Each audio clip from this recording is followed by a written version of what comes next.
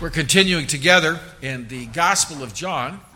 And so this morning we are looking at chapter 12, verses 9 through 19. Gospel of John, chapter 12, verses 9 through 19. So I encourage you to follow along in your Bible as I read. Now a great many of the Jews knew that he was there, and they came not for Jesus' sake only, but that they might also see Lazarus, whom he had raised from the dead. But the chief priests plotted to put Lazarus to death also, because on account of him many of the Jews went away and believed in Jesus. The next day, a great multitude that had come to the feast when they heard that Jesus was coming to Jerusalem took branches of palm trees and went out to meet him and cried out, "Hosanna! Blessed is he who comes in the name of the Lord, the King of Israel." Then Jesus, when he had found a young donkey, sat on it, as it is written, "Fear not, daughter of Zion, behold, your king is coming, sitting on a donkey's colt." His disciples did not understand these things at first, but when Jesus was glorified, then they remembered that these things were written about him, and that they had done these things to him. Therefore, the people who were with him when he called Lazarus out of his tomb and raised him from the dead bore witness. For this reason, the people also met him, because they heard that he had done this sign. The Pharisees therefore said among themselves, "You see that you're accomplishing nothing. Look, the world has gone after him." We ended last time with the beautiful worship offered by Mary as she anointed the feet of our Lord. As the fragrant aroma of that ointment filled the room, the fragrant aroma of her worship fills our heart. What a beautiful scene. And what a blessed encouragement to our Lord as he was looking forward to the cross on the other side of Jerusalem. How sweet her offering of love was. How well expressed. And tragically, at the same time, then there was Judas leading the other disciples in criticism. What are you doing? What a waste. But after that scene of worship, the story continues.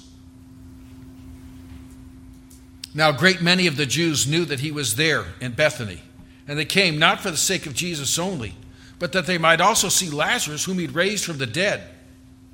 So these are the Jews. And when we see the word Jews, again, I think it's more than just saying Israelites. That seems to be focusing especially on the Jewish leadership in Jerusalem. So, but these Jews from Jerusalem had heard about Lazarus, and now Jesus was there who had raised Lazarus, and so they went. We read earlier there had been a lot of discussion. Is Jesus going to come for the Passover? Again, this was one of those one of the feasts of Israel. There were three where the Jews were supposed to gather in Israel. Jesus had been doing that all his life. Luke tells us, for example, we see a scene when he's a child and there in Jerusalem for the Passover. But the question is, will he come now? We saw back in chapter 11, verse 57, it said this: "Now both the chief priests and the Pharisees had given a command that if anyone knew where he was, he should report it, that they might seize him." So the word was out, wanted. If you know where Jesus is, you must report it to us. That's your duty. Well, this crowd that we see here, this group of Jews in Jerusalem, they heard that Jesus was in Bethany. But instead of running to the Sanhedrin, to the Pharisees and the Sadducees and saying, "We know where he is," they went themselves because they wanted to see. What an incredible thing. Remember, everybody in Israel had heard things about Jesus. We see that when Herod Antipas wanted to meet him, and when Pilate and all they'd heard things about him. Remember the two on the road to Emmaus when Jesus doesn't reveal that he's with them. He's the one with them. They're saying, "How can you not know what's been going on in Jerusalem?" So all over, people had been talking about this ministry of Jesus. And you can imagine there were questions. Oh, is it for real? Is he a trickster? Oh, that's just the crowd's imagination. Well, here now was a miracle right outside, 2 miles away from Jerusalem. Many in Jerusalem had been there and had seen Lazarus buried. And then 4 days later, they had been there when Jesus raised him from the dead. They saw it. This wasn't something that happened up in Galilee, and maybe it's some wives' tale, some dubious question. There were many a witness in Jerusalem who had seen Lazarus still in his grave clothes walking out of the tomb. And so when they heard that Jesus was now in Bethany again with Lazarus, remember they had that dinner together, they went. They went to Jesus, the one who could raise the dead. And they went to see a man raised from the dead. You can imagine the enthusiasm and interest in seeing this. And so some went. Again, they didn't go to report him. They went to see for themselves. But it seems like the biggest issue here is not really worship, but more curiosity. Have you ever seen that sometimes when crowds will gather? It's not because they're really interested in what's happening, it's just curiosity. What's going on here? And so they gathered because they wanted to see this guy who's raised from the dead. I mean, you have to admit, when's the last time you had the opportunity to see someone who had been raised from the dead? I mean, that would be interesting. And the one who raised him. But do you see what's missing? It's not enough to be curious. They went more out of curiosity, entertainment. Verses 10 and following, we read, "But the chief priests plotted to put Lazarus to death also, because on account of him many of the Jews went away and believed in Jesus. While the curious sought to see Jesus and Lazarus, the furious sought to kill Jesus and Lazarus." We're told it was the chief priests. And again, I have to remind you, there were different groups of Jews, if you will, like different denominations. And there were two of the ones we see most in the New Testament are the Sadducees and the Pharisees. And the Sadducees were the ones who denied miracles. They did not believe in an eternal soul. They did not believe in a coming resurrection. They did not believe in miracles. And so this report of Lazarus being raised from the dead caused all kinds of problems. It's a miracle. It's a type of resurrection. It suggests the existence of an eternal soul. And so they're the ones they've got to do something about this. And so at first they just wanted to kill Jesus. Remember, this was something when the whole Sanhedrin had gathered together, and the question was, what are we going to do about this? And it was mentioned, well, if we kill one, it's good for the whole nation. We could, if we just kill one person, the whole nation benefits. Remember, that was kind of a prophecy, and saying that didn't realize if one dies, many can find forgiveness. But that's not what he meant. We kill one man. We plot, we kill. We do it unjustly, but we quiet things down. If we just kill Jesus, if our problem goes away, and we don't have to worry about the Romans getting upset with us.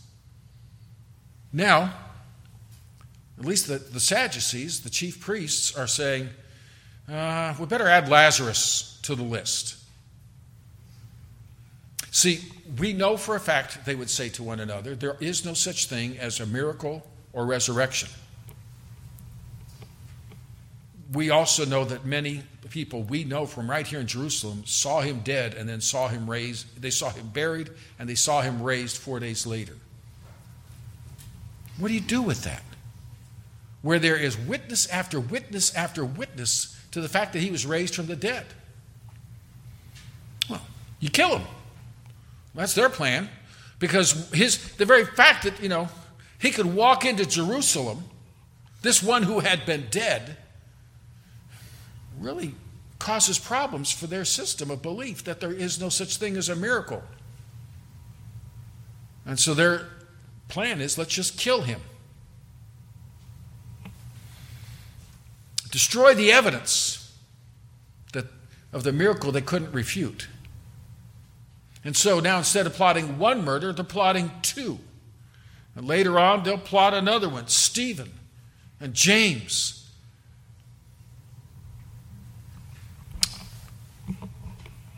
The problem doesn't go away. And eventually they'll plot to kill Jesus as well. They've already plotted that. And that won't solve their problem either.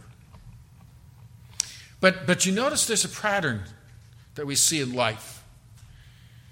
Once you start down the road of sin, it can take you in directions you never imagined.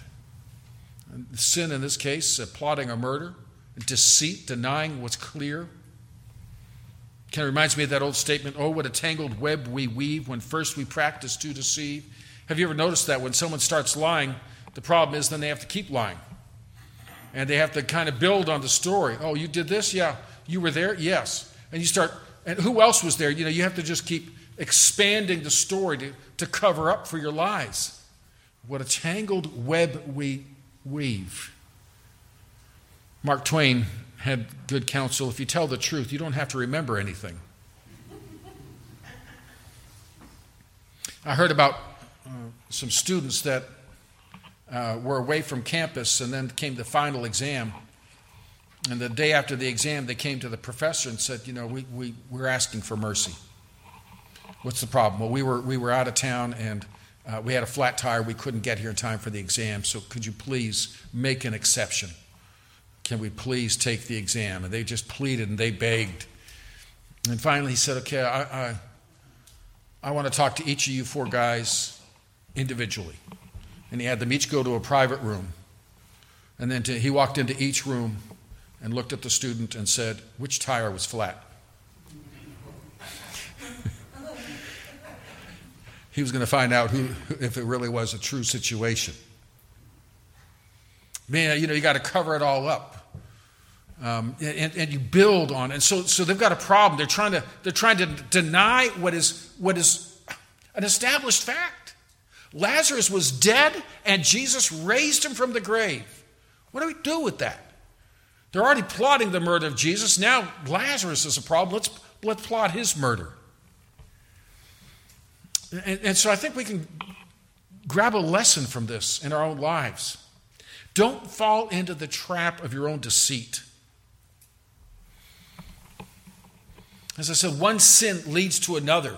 One deception leads to another. Don't start. Or you'll find yourself constantly having to build, instead of tearing down sin and following Christ. I don't know that Mark Twain was talking about following Christ, but he's right. If you tell the truth, you don't have to remember anything. Life becomes simpler if you just follow Christ. But when you keep trying to lie and deceive and add one sin to another, you kind of build this huge wall between you and the Lord. So be careful in how you begin. And that reminded me of that other proverb we've all heard: sow a thought and you reap an action. Sow an act and you will reap a habit. Sow a habit and you will reap a character. Sow a character and you reap a destiny. You be careful how you build. And the Sadducees are a picture of, once you start building rebellion and deception, where does it stop? You have to just keep adding more bricks to the wall. Vince Lombardi said something very similar. Watch your actions, they become your habits. Watch your habits, they become your character. I tried to search, by the way, who said these things. And you can find everybody. Abraham Lincoln, Augustine, whoever. So the quotes are out there. Who said them? I'm not going to be dogmatic. But the point is, be careful how you build. The Sadducees are building, if you will, a castle that's going to crumble. And it does. When we're resisting the Lord, we're just putting one brick on top of another, between us and the Lord. And the problem is we're building on sand it's all going to come crumbling down. And unfortunately, there are many of the people around us that we see. That's what they're doing. They're building a life of saying no to God. And one after another. And it's all going to come tumbling down. And how much simpler, how much clearer, how much better to just take step after step following Jesus Christ. Lord, where would you have me go? What would you have me do? What would you have me say? I'll trust you. You're the shepherd. So we see then what's been going on. Jesus has come back to Bethany. They had that banquet. They had the worship of the ointment. People came just so they could see them. There they are. There's Jesus. There's Lazarus. And we see the Sadducees are hearing these reports, and they're figuring Lazarus is a problem now too. We need to get rid of him. Well, in verses 12 to 18, things begin moving towards the Passover. This will describe what we all know as Palm Sunday. Now, it's been given various labels, the triumphal entry, whatever it may be, but this is we see happening in verses 12 to 18. The next day, so that the other was on Saturday. And again, to remind you how these things work, in the Jewish world, they went from sundown to sundown. And so the Sabbath is Friday night to Saturday night. And so a lot of times things get pretty active after sundown on Saturday. So again, living in Jerusalem, Friday night, things stop. There's not a lot you can do. And so what you see happen is Saturday night after sundown, all of a sudden the streets are busy. The restaurants open back up and things are happening because now you can. And so Saturday night, I imagine probably several came from Jerusalem to go see Lazarus and Jesus. But the next day is Sunday. The next day, a great multitude had come to the feast when they heard that Jesus was coming to Jerusalem. They took branches of palm trees and went out to meet him and cried out, "Hosanna, blessed is he who comes in the name of the Lord, the King of Israel." So here it is Sunday. Now we see a new group of people. Okay, so first we saw Jesus and Lazarus and Mary and Martha, and they're having that banquet. And the way it would have been in a small town like that, people are looking in windows, people are looking doors. I mean, the community's kind of watching. But then the Jerusalem curious come in. But now we're told, here's another group, the Passover pilgrims. And you can imagine, and it's hard for us to kind of grasp this, but again, 3 times a year you go to Jerusalem. And it's, if you're coming, say, from Galilee and Perea, if you're coming from that way, it's a few days' journey. And so everybody's walking along the road together. And again, it's kind of a party atmosphere as far as celebrating. And they're singing the psalms of ascent, the ones as they ascend toward Jerusalem. They're singing together. They're worshiping together. They're reconnecting with family and friends, not just from their village, but the villages along. And so this crowd is coming to Bethlehem. Josephus tells us that sometimes there were as many as 250,000 sheep sacrificed for the Passover. And the rule was 10 people per sheep. So we're saying there were 2.5 to 3 million people crowding into Jerusalem, which that's it was. So this was the crowd passing through, and for these that were coming down, typically they came down from Galilee, people from Perea joining them, come up through Jericho, up past Bethany, over the Mount of Olives, into Jerusalem. So this whole crowd is passing right by where it all happened. But they've been gathered in Jerusalem now, and word's coming, Jesus is in Bethany. And word is coming, Jesus is coming to Jerusalem. So people either they saw it or they heard he's got a plan. So they go out Because here he is. He's coming. So here are now not the Jerusalem regulars, but the Passover pilgrims who are gathered in Jerusalem. And they're all ready. It's a festive spirit. It's an excited spirit. Maybe you've been to a big football game, and the people are there for a big football game, and you just come into the scene, and you can just sense there's a lot of excitement. Well, that's kind of the spirit. This is a big, festive time, and here comes Jesus. Everyone's been talking about. And we're told what they did is they took branches of palm trees. That's what we call Palm Sunday. And went out to meet him, crying, Hosanna, blessed is he who comes in the name of the Lord. The waving of the palm branch was the manifestation, I'm going to read you a quote here, of the joy of victory. Kind of like everything's going to be better now. Have you ever seen sometimes when there's a patriotic thing, everybody has their flags? Well, this is kind of like a flag waving, but it was a palm tree waving. When Simon the Maccabee entered Jerusalem in triumph, so he had fought off the Greeks. He had been victorious. He was welcomed as a conquering hero when he came to Jerusalem. And what did they do? They came, we're told in the book of Maccabees, with thanksgiving and branches of palm trees, with harps and cymbals and viols and hymns and songs, because he was destroyed, the great enemy of Israel.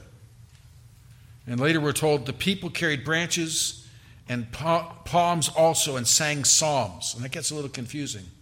They had palms and sang psalms. If you read too quickly, you might get that reversed.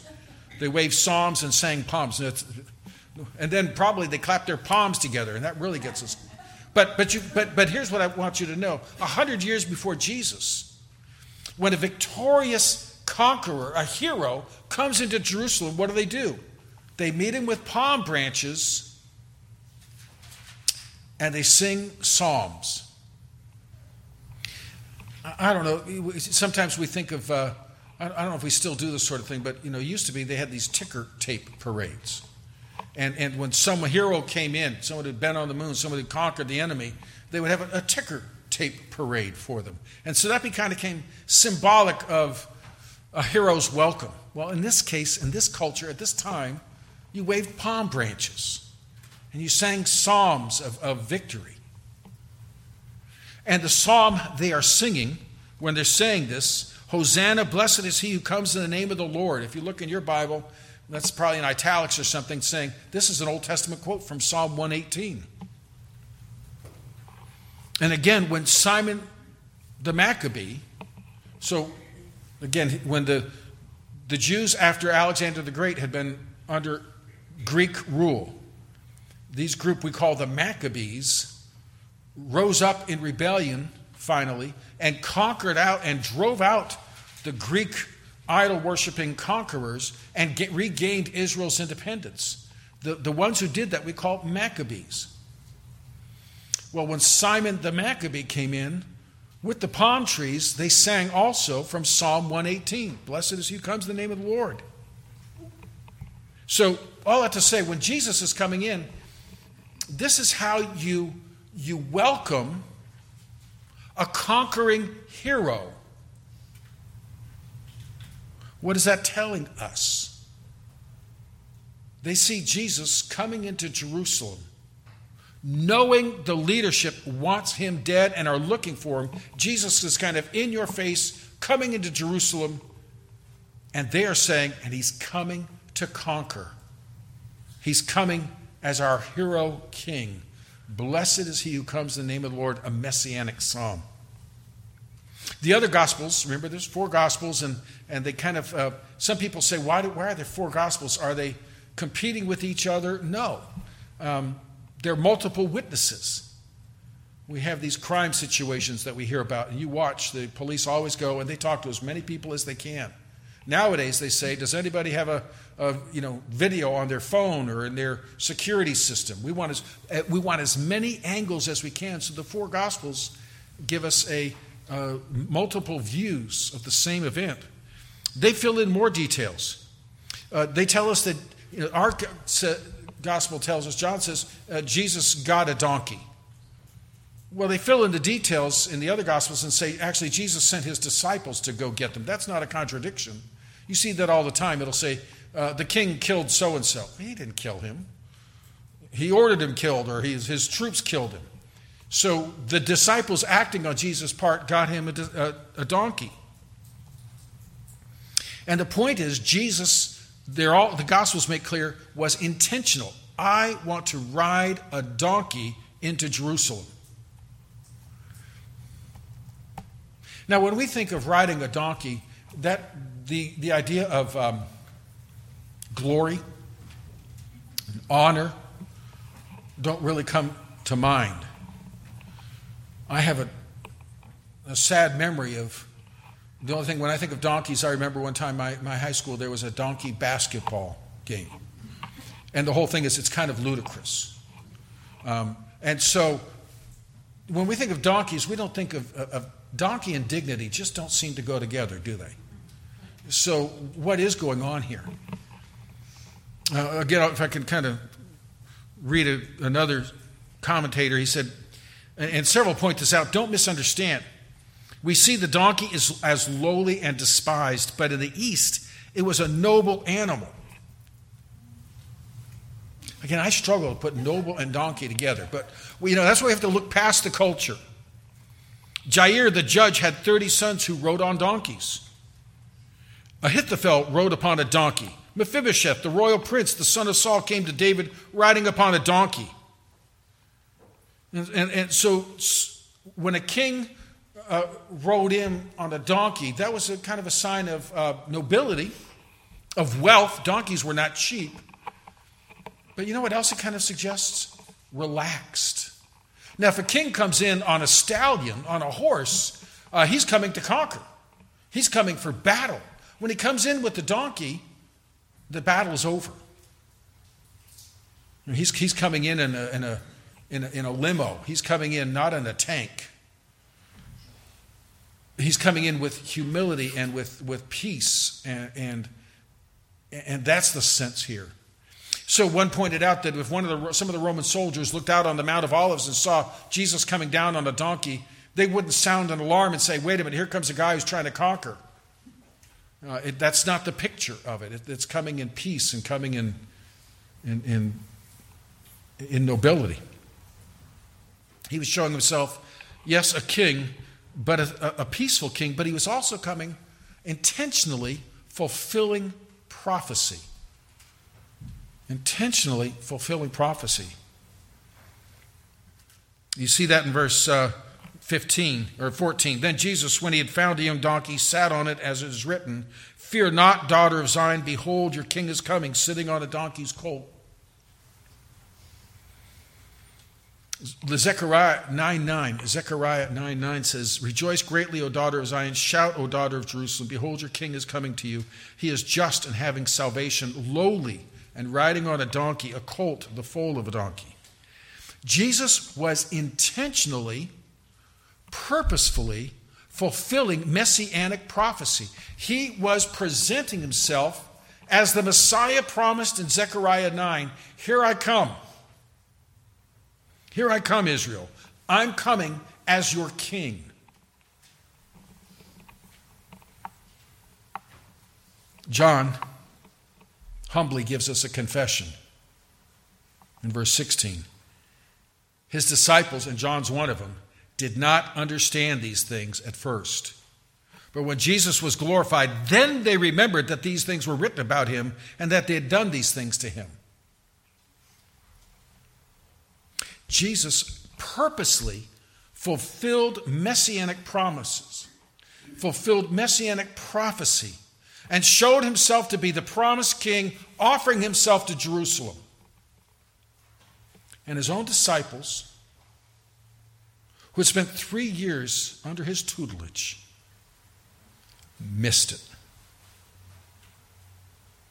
And it wasn't until he ascended into glory, and in that time, we're told in John later on, chapter 14, Jesus says, the Holy Spirit will bring to your mind, he will remind you of the things I taught you. And they're going to remember this and then say, hey, that was Zechariah. And, it's kind of hard to kick yourself, or maybe they all just started kicking each other. I don't know. But how could we have missed that? Head slap. What went on? Here was Jesus fulfilling Zechariah 9:9, and we missed it. And so if his disciples missed it, I guess the crowd missed it. And there's a lesson for us. If we don't know our Bibles, then we're going to miss a lot of what God's doing in our life. Jesus was doing something absolutely incredible. Jesus was saying, I am the Messiah, and here I am, Jerusalem, coming as your king, and they missed it. Because they weren't thinking biblically about what was going on. Maybe they got too caught up in the crowd, in the moment, it's Passover, whatever it may be, but they missed it. And if we're not thinking biblically, if we're not looking through the lens of Scripture in our circumstances and situations, we're going to miss so much of what God is doing.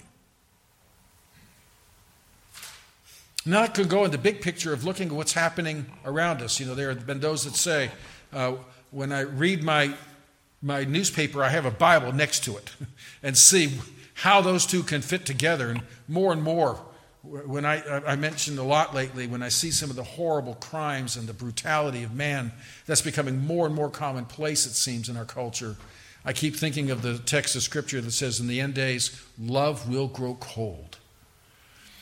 And love is growing cold. There's such an inhumanity to man. But in other words, here's the point. Reading the newspaper, hearing the news through the lens of Scripture, and whatever our circumstances in our life may be, seeing it through the lens of Scripture, we're going to get much more out of it and much more readily grab on to what God is doing in our life. The disciples missed a big one here. And can you imagine, again, as they looked at each other and said, wait a minute. We were there and missed Jesus intentionally saying, I'm the Messiah, here I am. In verses 17 and 18, it continues, therefore the people who were with him when he called Lazarus out of his tomb and raised him from the dead bore witness. For this reason the people also met him, because they heard that he had done this sign. So now we're seeing, remember I've been saying there's different groups. Those who were in Bethany all along. Then there's the pilgrims who came. And now we're seeing there's more. We're seeing that the group that had seen Lazarus raised are telling those pilgrims in Jerusalem about it. And so and they're saying, and guess what? This Jesus who raised a dead man, and I saw it myself, he's coming into Jerusalem this morning. And there's been all these rumors. Is he the prophet? Is he the Messiah? Who is he? Well, say he's riding into Jerusalem today. And by the way, the pilgrims walked in, but he's riding in. And so now the crowd comes flowing out of Jerusalem. When I said crowd, remember? It's as many as a couple of million people that are now filling this area. That crowd starts coming out of Jerusalem to meet him.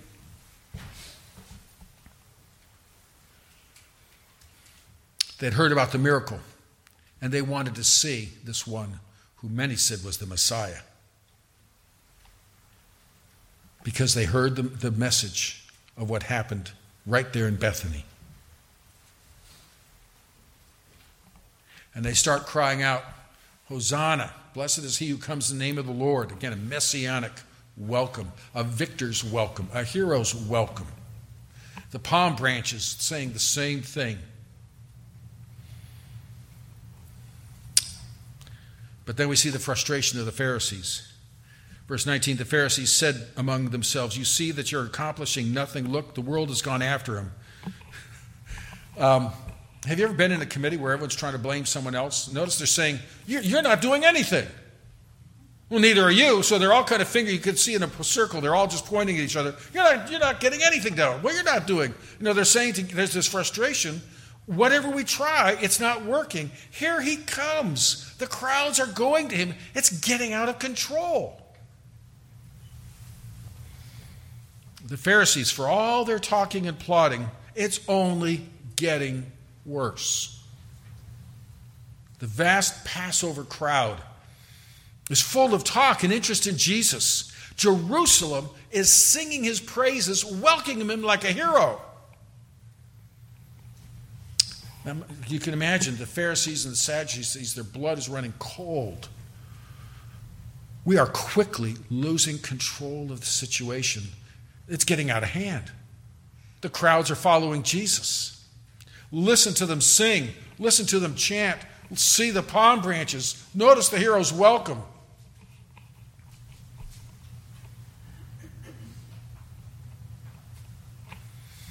This enthusiastic crowd that the Pharisees and the Sadducees can't control is singing to Jesus, cheering Jesus, welcoming Jesus like a hero.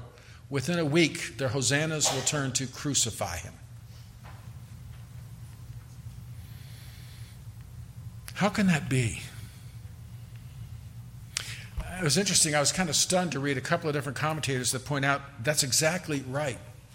When they're saying Hosanna, they're not really bowing before Jesus. They're demanding of Jesus, you be our king. Remember, after the feeding of the 5,000, Jesus recognized they were about to force him to be king. Force to be king. That sentence doesn't make sense. If you're forcing him to be king, you're actually the ruler. And this crowd is demanding of Jesus, if you will, come, rescue us from the Romans.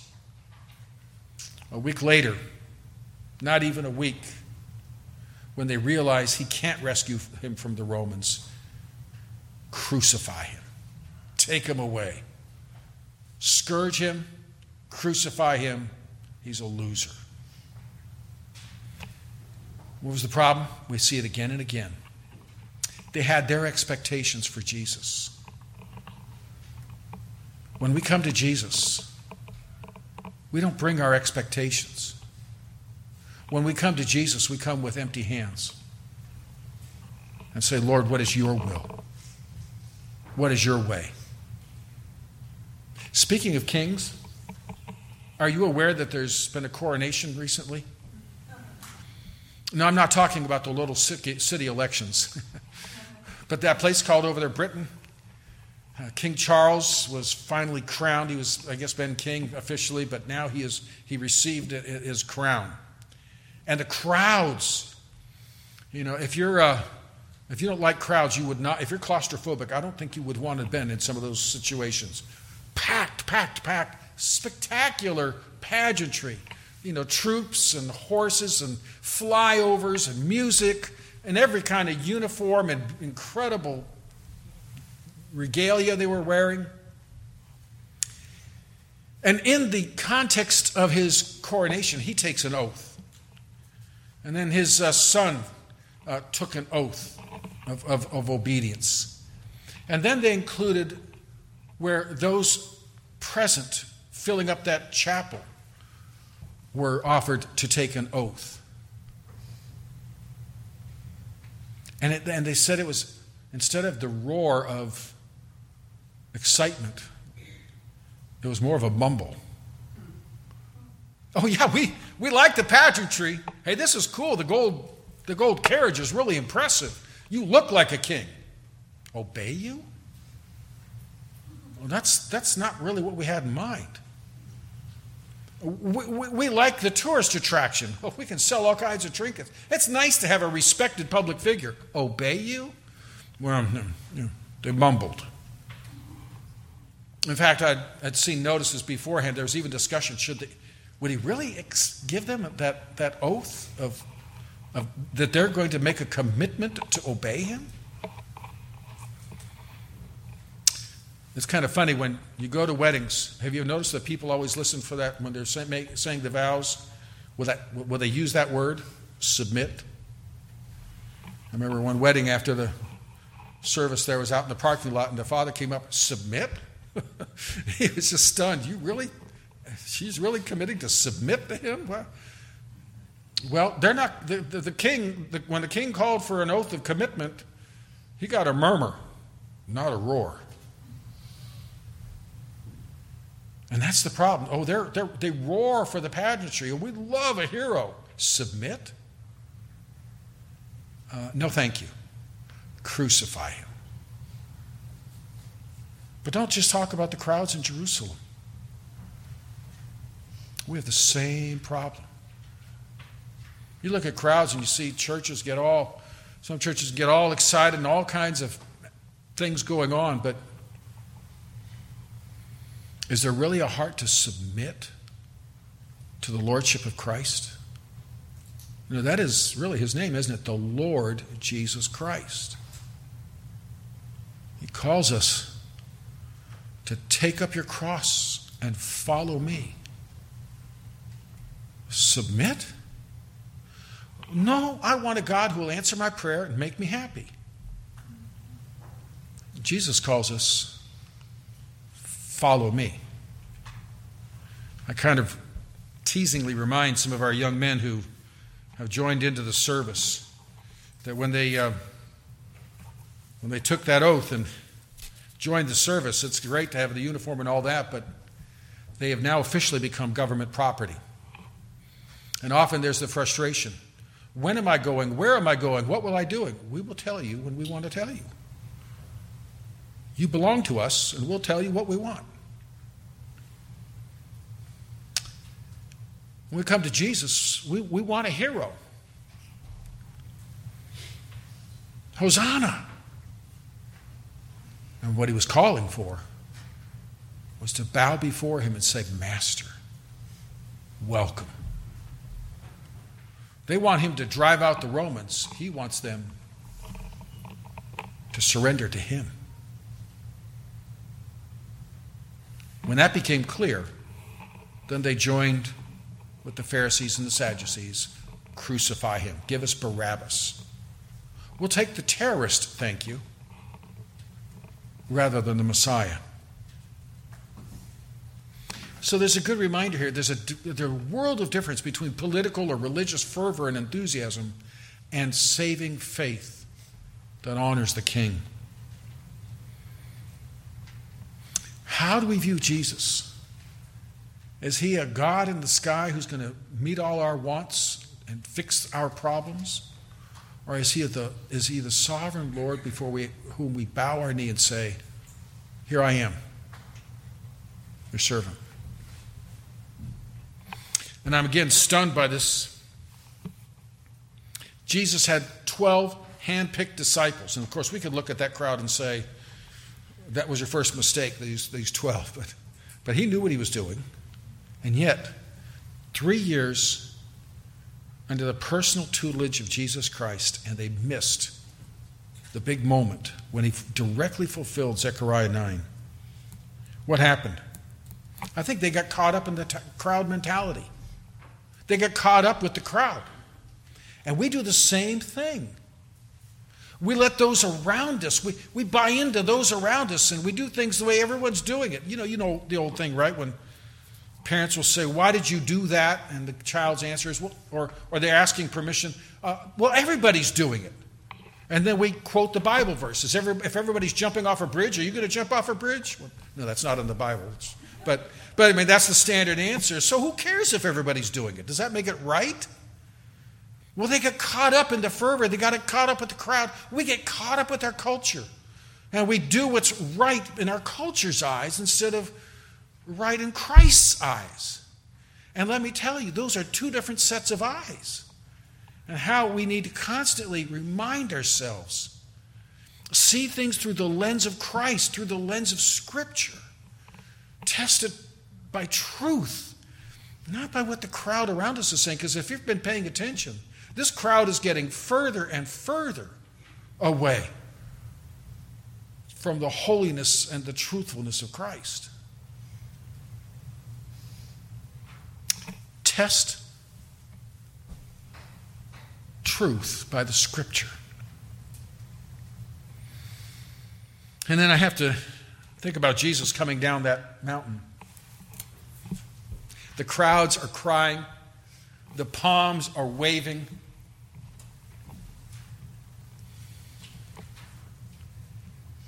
And Jesus has probably never felt more alone. Have you ever noticed sometimes that in a crowd you can be incredibly alone? It's not having people around you. And it's not even having people saying, hey, great job, great job. I wonder how many a sports hero or whatever else it might be feels incredibly lonely in spite of the accolades and the praise. Jesus was incredibly lonely. And we'll see that later on when we see him, especially in the Garden of Gethsemane. Could he be more lonely than that? And he goes and tries to stir up his best of friends. Couldn't you stay awake for an hour while I'm agonizing over what's before me? And those who follow Jesus will find themselves increasingly alone.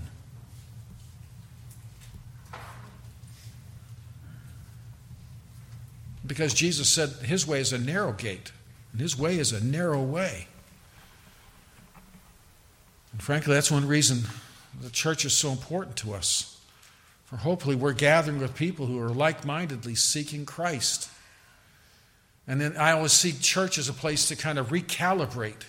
It's not what the crowd is saying. It's not what the internet is saying. It's not what the tweets and blogs and whatever else is saying. It's what is God's word saying. And God's people can help us recalibrate. This is where the truth is. This is where the way is. Not the crowd. But the disciples got swayed by the crowd. And we're not thinking biblically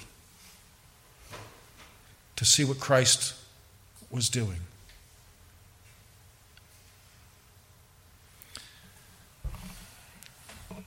As we draw to a close and get ready for the Lord's Supper, I do need to just challenge each one of us. Where are we in this picture? In that crowd, where would we be?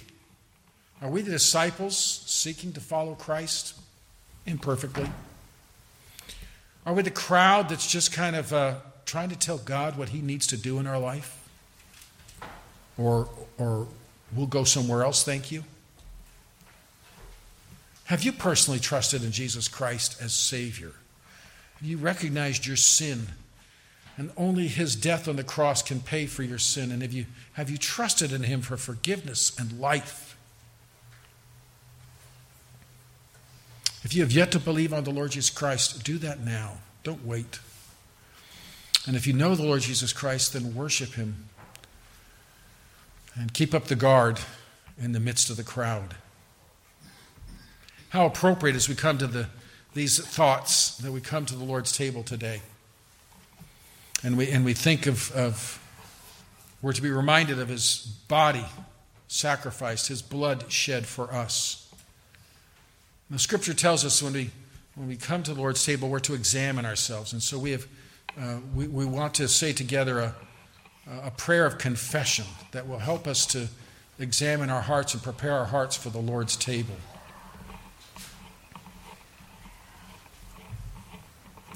Let's see if we can see it.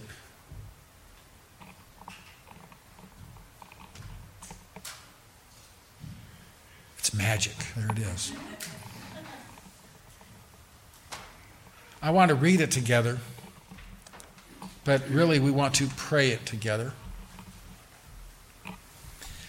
O Lord, we are grieved that we have offended you, and we condemn ourselves and our sins with true repentance, beseeching your grace to relieve our distress. O God and Father, most gracious and full of compassion, have mercy on us in the name of your Son, our Lord Jesus Christ. And as you blot out our sins and stains, magnify and increase in us day by day the grace of your Holy Spirit, and produce in us the fruits of righteousness and innocence, which are pleasing to you, through the same Jesus Christ our Lord.